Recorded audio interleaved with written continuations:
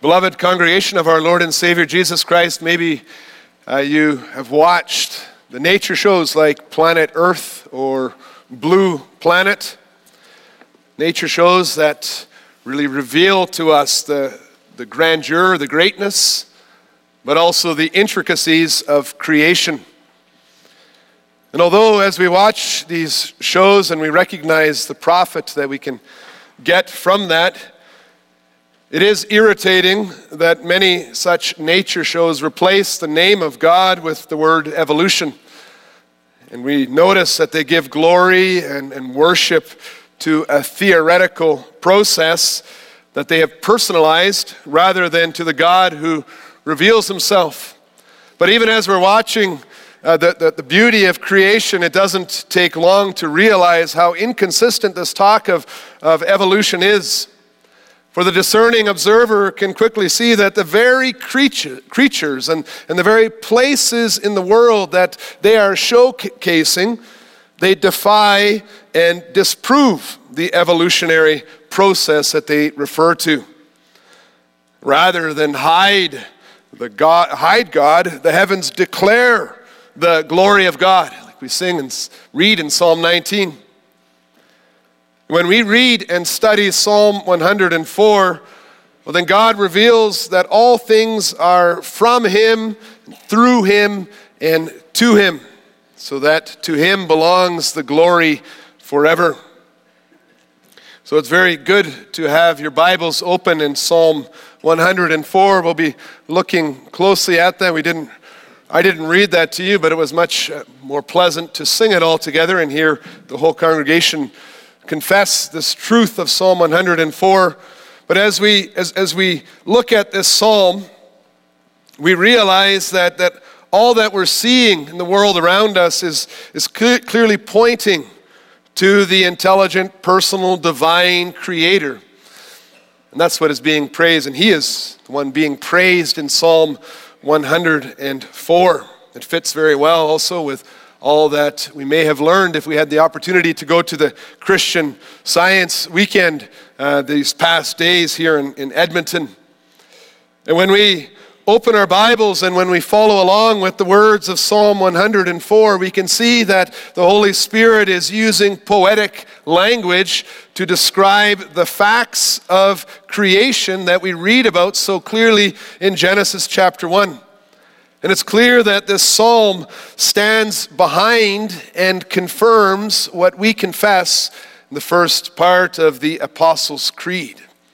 So already, if you think about that, already more than 1,000 years ago, although they were standing in the midst of all sorts of explanations for the origin of the beautiful world that they were seeing at that time, as we also see today, but then armed with the Word of God, the church began her confession with the declaration that the Creator of heaven and earth is the God that we may call Father for the sake of Jesus Christ. I preach to you the gospel of Jesus Christ under this theme. The sovereign Creator is Father to all who believe in Jesus Christ. We'll see his sovereign power and secondly his fatherly care. As we see his sovereign power very clearly from Psalm 104, the first 4 verses describe what this world looks like from the vantage point of a person standing on the earth. And we can follow the pointing finger of the poet who describes the skies overhead to say that it looks like the dome of a blue and white tent that has been placed over Edmonton and the surrounding areas with its beams resting on the shimmering distant horizon. Although at night you can see through the dome of the atmosphere and see the amazing stars on the other side, during the day the light of the sun is so bright that we can't see past the sun and the blue skies. As the wind blows the clouds through the skies, you can see that in verse 3 and 4. As the wind is blowing the clouds through the skies, it serves like wings carrying along a cloud chariot. And sometimes that cloud chariot shoots forth lightning, like flaming fire. And when we see all this, we ask, how can a little significant person here on the earth describe these marvels? And the Holy Spirit tells us that all that majesty and all that splendor of creation that's so visible in the heavens, all that is the handiwork of the Lord God. He is so great and so powerful that he is beyond and above the furthest reaches of our vision, even with a telescope. He clothes himself with light. We read he stretches the heavens. He controls the clouds. Yes, all these wonderful things that go beyond our own abilities are to the Most High compared to very common things like clothes, the tent, his car. In Psalm 104, verses 5 to 9, the Holy Spirit poetically describes the narrative description of Genesis 1, verses 1 to 10, to show that the Lord who sits on his majestic throne in his sovereign holiness is not only above and beyond all that we see, but he is the origin of all things. All things come from him.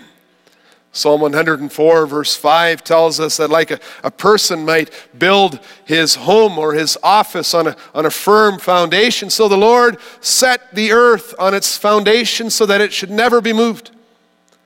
The earth that he set in its place in the universe is described as the deep that was covered by a garment of waters that even covered the mountains.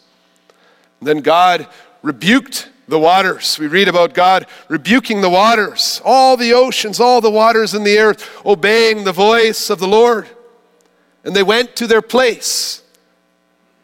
They're held in by the limits that the Lord God established from the midst of his lofty throne, verses 7 and 9. And we read the mountains rose out above and the valleys sunk below, exactly according to the plan of a caring Father who was preparing a home for the creatures that he would make. The Holy Spirit teaches us that the Lord God created the heavens and the earth out of nothing. He is the origin and the creator of all that we see around us. Bless the Lord, O my soul. The Lord God is very great. Verse 1. And after he had made everything and arranged it, he continues to be actively involved in very practical ways. Psalm 104 verses 10 to 30 teach us to see the hand of the sovereign God behind the springs of water gushing forth in the valleys. Maybe you've had an opportunity to go hiking, to see a stream gushing through the valleys. You can see behind that the hand of the Lord who ordained all these things. He's put that there to feed the beasts of the earth, while the birds of the air are singing their songs in the branches beside the streams. And who is behind the rain falling upon the mountains and satisfying the earth with its life? At verse 13. Who's behind that if it is not the sovereign creator who cares for the earth from his lofty abode? And as the farmers gather in the silage for their livestock, they gather in the plants that they were able to cultivate for your food and for your drink, our eyes lift to God on high in thankfulness for the wine that gladdens the heart, the essential oils that make our face shine, and the bread and other food that gives us the strength we need for the day. Verses 16 to 18 describe the wild terrain of forests and mountains. It's very good for your faith to get out of the concrete of the city once in a while. You're lifted up to praise the Lord as you think about the birds and the storks and the wild goats and the rock badgers. We sang conies. That's the same as a rock badger. All these animals out there in the wild, they don't depend on any person, on any man in any way. But we confess and we sing that they are in the care of the sovereign God, whose power extends far beyond the strength of all the nations of the world put together. And then we lift up our eyes through that dome and we see the moon.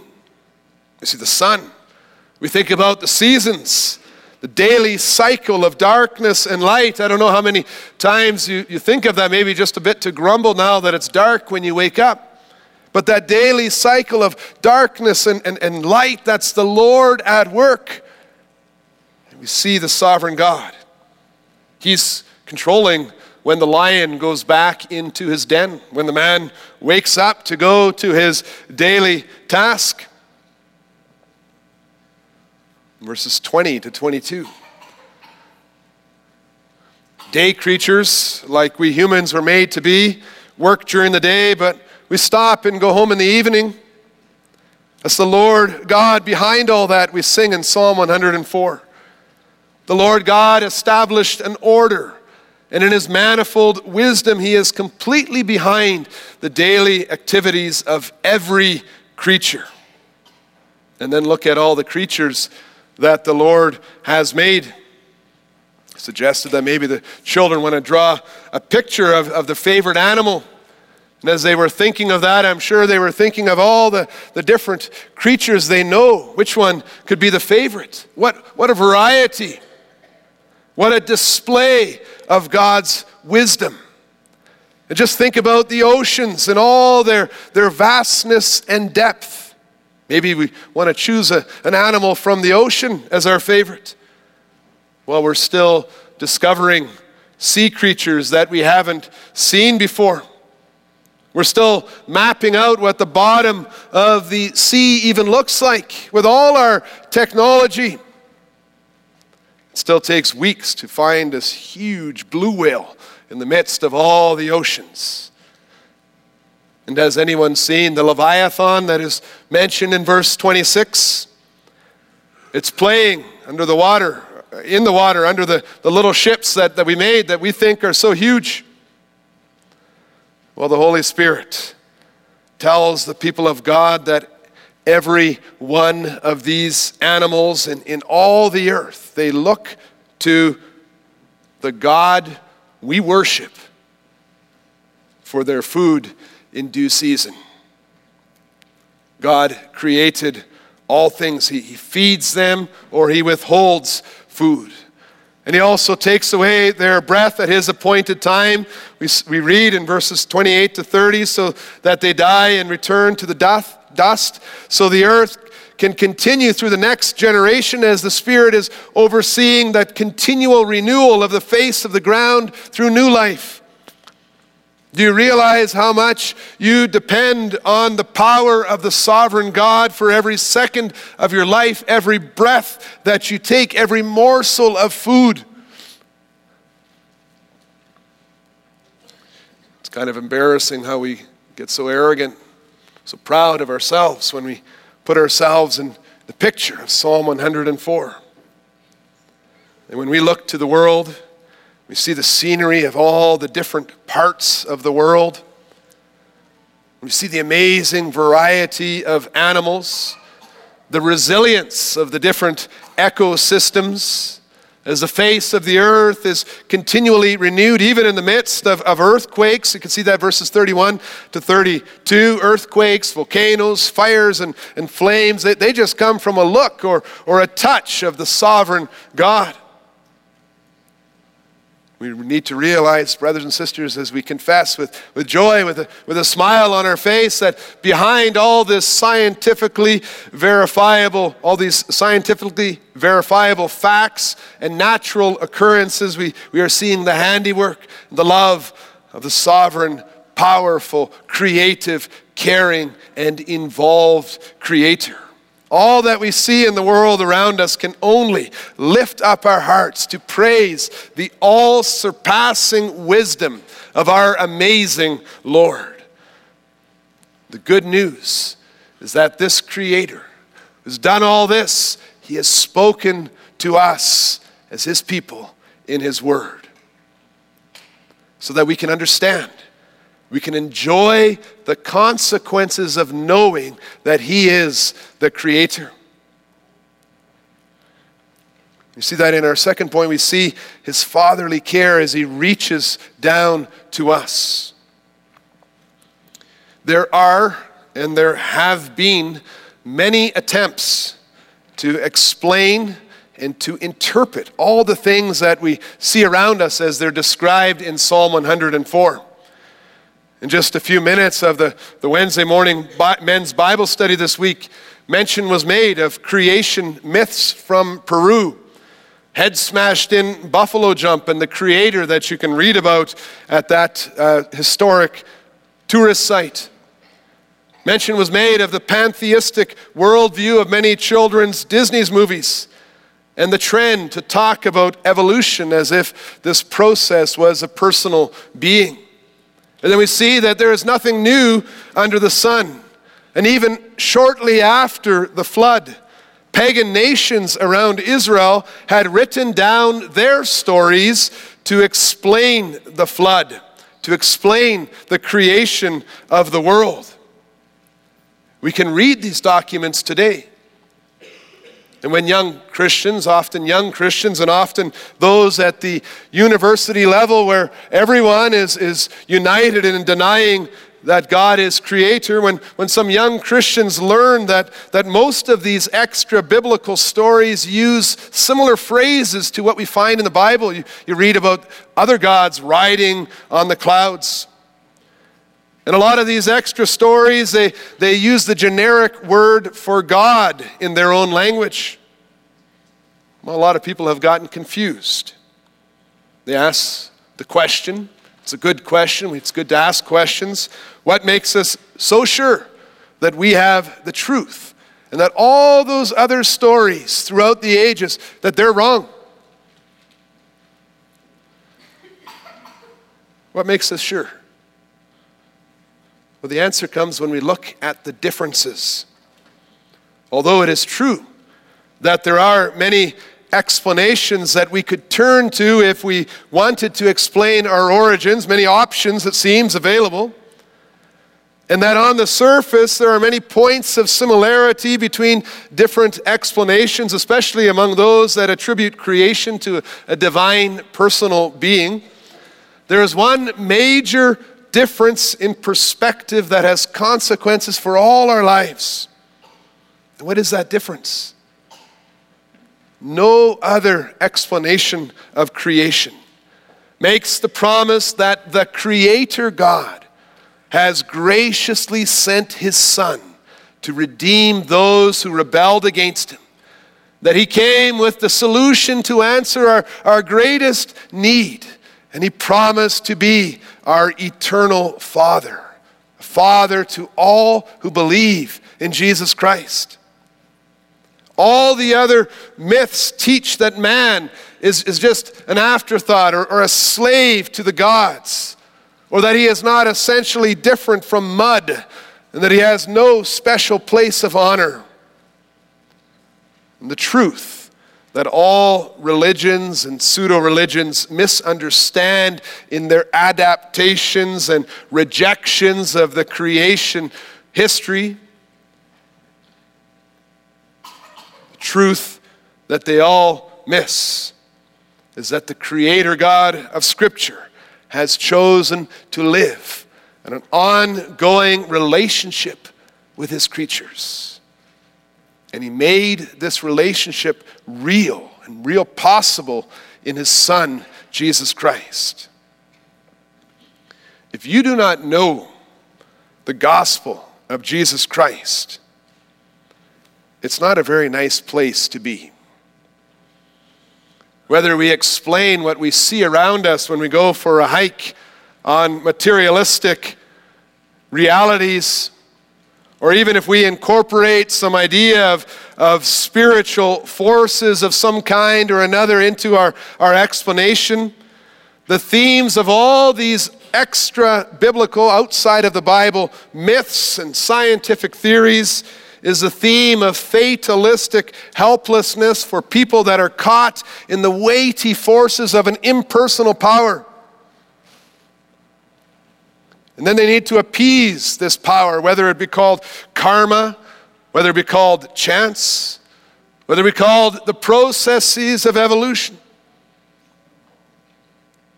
All explanations then can only come from the side of man, from the side of his experience, which Ecclesiastes said is an experience under the sun. They're always limited by the imaginations and the rationalistic explanations of people, humans, creatures. And when we compare this underlying assumption behind all myths and other explanations, when we compare this with what the Lord reveals in Psalm 104, we quickly realize that no matter how similar the themes may be, no matter how similar the vocabulary may be, Psalm 104 has nothing in common with the other extra-biblical poem or legend that you may find out there. And when we see this, brothers and sisters, we feel it in our heart, don't we? We want to shout it out from the rooftop. Look, world. You don't have to live as some sort of slave of impersonal forces. But when we try to do that, what do we see? It's discouraged many young people in universities. We see that the good news that God the Creator is our Father in Jesus Christ, it's denied. It's rejected. In the first place, the secular education and other tools that are being used by modern day brainwashers have made it very difficult for people to even begin to see or understand that the sovereign God you believe in knows your names and cares for us. But you will see that not only is it difficult to comprehend, it is also an undesirable message for many people. Because our confession that our Father is the creator of heaven and earth, it calls every person to submit to this God.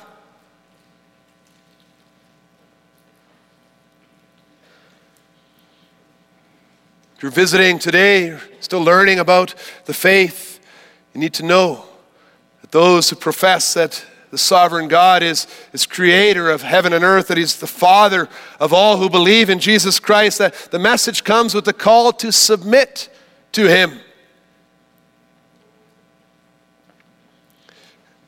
It also means there is punishment for those who don't. We read that in verse 33. Actually, it's 35, verse 35. That's a true promise too. The Lord will punish those who rebel against him. He will judge the wicked who reject all that he has revealed. And for some that's hard to hear because repentance means change of life. And often we find that it's much more desirable for a sinner who wants to continue to live in sin, like we read about in 1 John. It's much more desirable for a sinner who wants to continue to live in sin like a half-evolved animal, to blame the forces of nature, to continue in ignorance, rather than confess their sins and submit to Jesus Christ in repentance and receive the promise of forgiveness in him. And as we share the gospel with people who cannot see because of the darkness, we will see that many of them, not all of them, but many have chosen to ignore their heart's instruction and conscience, to dedicate their lives to deny the existence of a personal God because of their fear. And so they fight valiantly against all the evidence in nature, the power of our God, the evidence in the Word, the evidence in their own hearts, rather than to submit to the Creator of heaven and earth. And then we realize, brothers and sisters, that it is the work of the Holy Spirit that we begin our confession with words that maybe are so common we never even think of them, but I believe in God the Father, Almighty, creator of heaven and earth. It's only by the grace of God toward us and because of his transforming work in our hearts that we repeat the words of verse 31, may the glory of the Lord endure forever. May the Lord rejoice in his works. The great comfort for believers when they read Psalm 104 is that the sovereign God, whose power is so beautifully revealed in Psalm 104, that sovereign God is our Father for the sake of Jesus Christ. When we believe that the Son of God came to the world to bear the consuming wrath of God against our wickedness and our sins, well, then we're taken out of our blindness in the kingdom of darkness and we're given eyes to see the eternal King of glory. That's what brings us to our profession, our confession. When we leave the noise, the cacophony of the world rebelling against God, a world denying that he is the origin of all things, what do? Well, we come into a world of singing and praise for the sovereign creator. Verse 33, I will sing to the Lord as long as I live. What a place to be, brothers and sisters, praising the creator.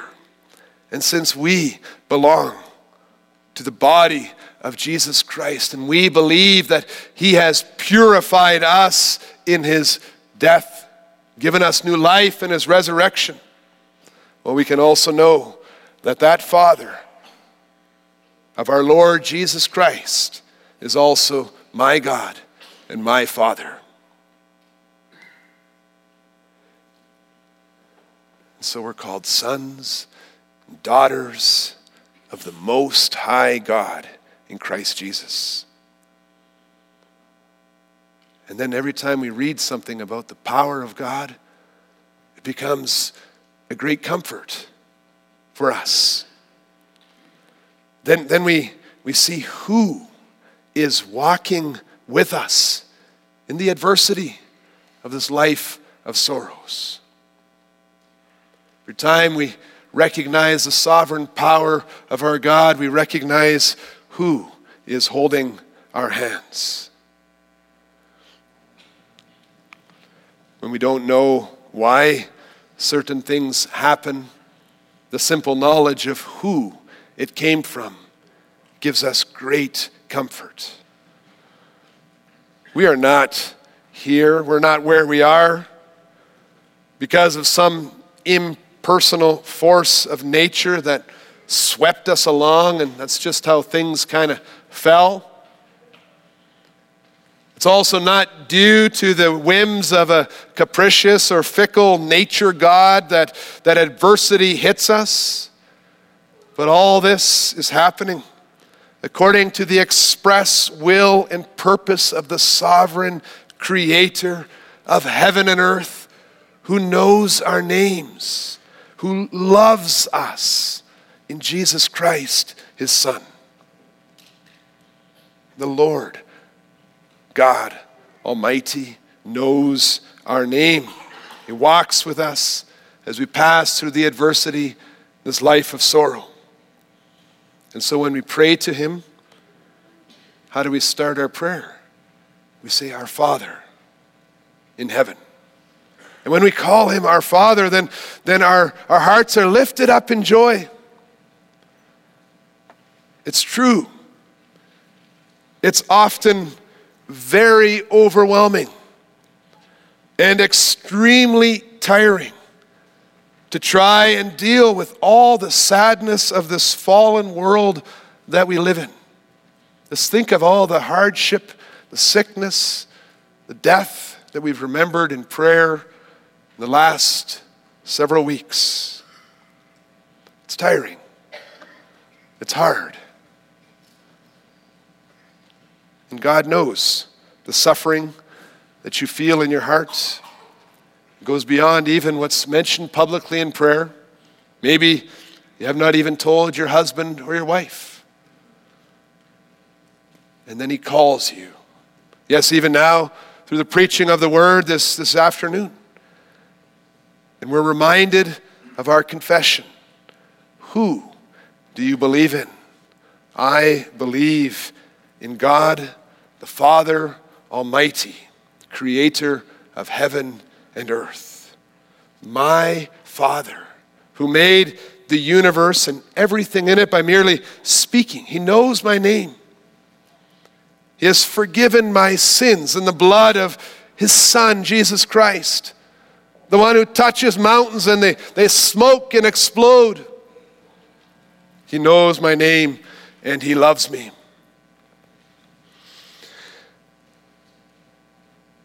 He calls me his child. He provides me with all things necessary for body and soul. And he holds me by the hand as I walk through the journey of life. Do you see the strength, the comfort of the confession that we can make in Jesus Christ? Brothers and sisters, let us hold fast to our confession without swerving, so that we can feel the weight and the power of its comfort in times of need and in times of plenty. The sovereign Creator is a Father to all who believe in Jesus Christ. Amen.